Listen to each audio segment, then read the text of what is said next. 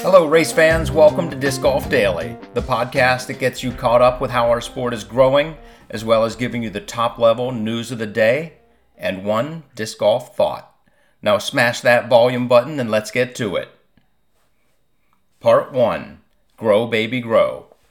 Tracking the growth of the PDGA, we had 79 new members join yesterday and 792 people renew.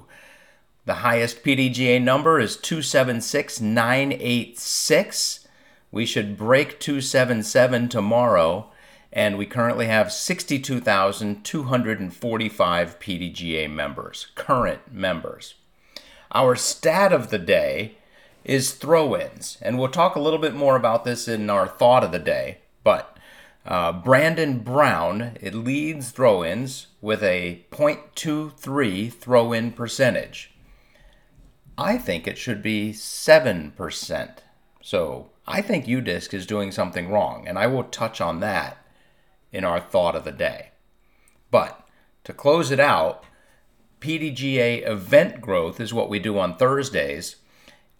At this point in 2023, there were 222 events, and at this point in 2024, there are 200 events. So while the membership is growing, the number of events is shrinking. Is that just a one-off? Is this just a slow week? Who knows? Come back next Thursday and we'll track it again.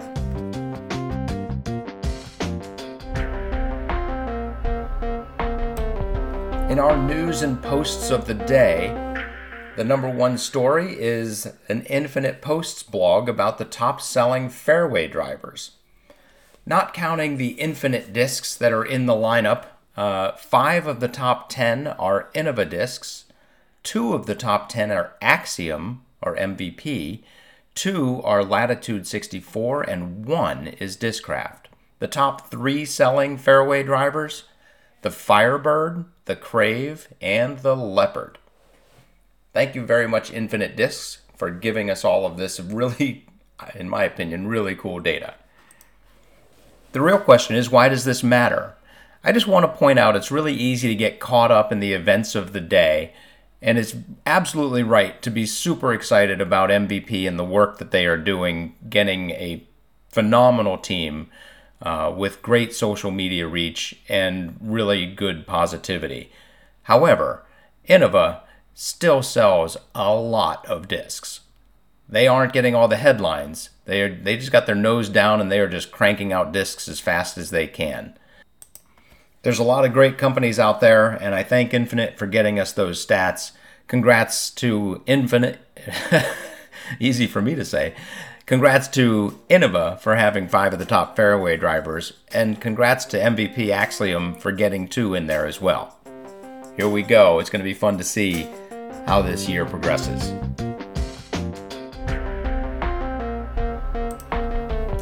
And to close out today's show, is UDisc being lazy? I think maybe when they developed the throw-in stat, they didn't give it all the attention that it needed. In my opinion, it is a stat that no one pays attention to because all of the numbers are so tiny and so close together. Did a little research this is all my own opinion. UDisc is, they have statisticians that are much better at this than I. But did a little research, and I actually think they got this stat wrong. I'll just say it like that. I have not done a lot of different players. However, let's look at Brandon Brown. He is the number one player in throw-ins with a throw-in percentage of .23. And what that means is he's played 265 holes, and he threw in 6 of them. So 6 out of 265 is .23. Very good.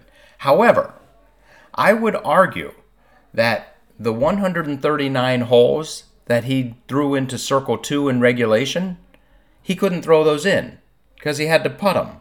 So if he hits that, it's a putt. It's not a throw-in. And obviously aces are counted differently.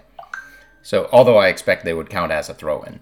But I would argue he didn't have an opportunity to throw it in on those holes.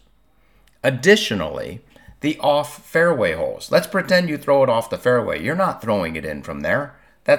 Those shots also should not count for the concept of throw-ins. or because we're trying to develop a throw-in percentage. So I would subtract those 45 holes as well. So if we take his 265 holes and we subtract his Circle 2 in regulation, which includes Circle 1 in regulation and parked, and we also subtract his off fairway, he played a total of 81 holes where he had an opportunity to throw it in. On those holes, he threw it in 6 times for a 7.4% throw-in percentage. I think that's a much more accurate number and one that actually tells a little bit of a story. If Brandon Brown is 70 feet out, he's got at least a 7.5% chance of throwing that in. That's a number that matters. 0.23, in my opinion, not that useful. So I went ahead and looked at what player has the highest C2 in regulation as well as an okay throw-in percentage. And obviously that player was Calvin Heimberg, who leads in fairway hits, who leads in parked and Circle 1 in regulation and Circle 2 in regulation. He's on top of everything when it comes to driving. So Calvin had a 0.08% throw-in percentage according to UDisc. Brandon has a 0.23%. So Brandon, according to UDisc, is basically 3 times better at throwing it in. However, Calvin played 1,436 holes. He was in Circle 2 in regulation an unbelievable 1,028 times. Let's take those holes away. He was off the fairway a very low 110 times. That's pretty darn impressive. So that leaves 298 holes that he could have had a throw-in, on which he had throw-ins on 11 for a 3.69% throw-in percentage. So rather than Brandon Brown being 3 times better, he's actually not quite twice as good as Calvin at throwing it in. So who cares, you say? So instead of Calvin being in 100th in this very insignificant statistic, he should be in 30th? First, I'm going to argue that that does in fact matter, but the person who really cares is Florian Lingenhell. He is from Innsbruck, Austria, and he played 162 holes in his 3 Pro Tour events. 102 of them were Circle 2 in regulation, 21 was off fairway. That left him 39 opportunities for throw-ins. He threw it in 3 times for a 7.69% throw-in percentage, or modified throw-in percentage. He should be in first in this statistic. And there you have it, the stat of the day. This is the first time I've ever noticed it, but I believe is incorrect. Florian should be our number 1 person for throw-ins. Brandon Brown is probably in second. And there you have it. Calvin should move up 80 spots. Florian should be in first. The world is coming to an end. Have a great day. This is Disc Golf Daily. If you have any news that we should share, shoot us an email, discgolfdaily@aol.com. Hit the thin gap, throw them straight. Have a great day.